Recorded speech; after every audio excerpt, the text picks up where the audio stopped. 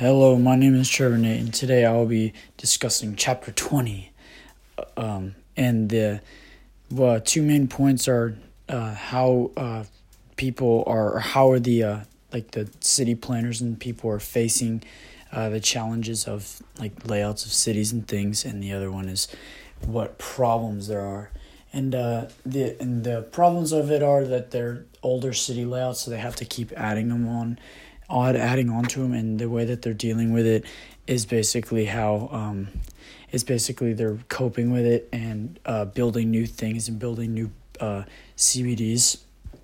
And I can connect this unit to an earlier unit of the population unit from this year's class of AP Human.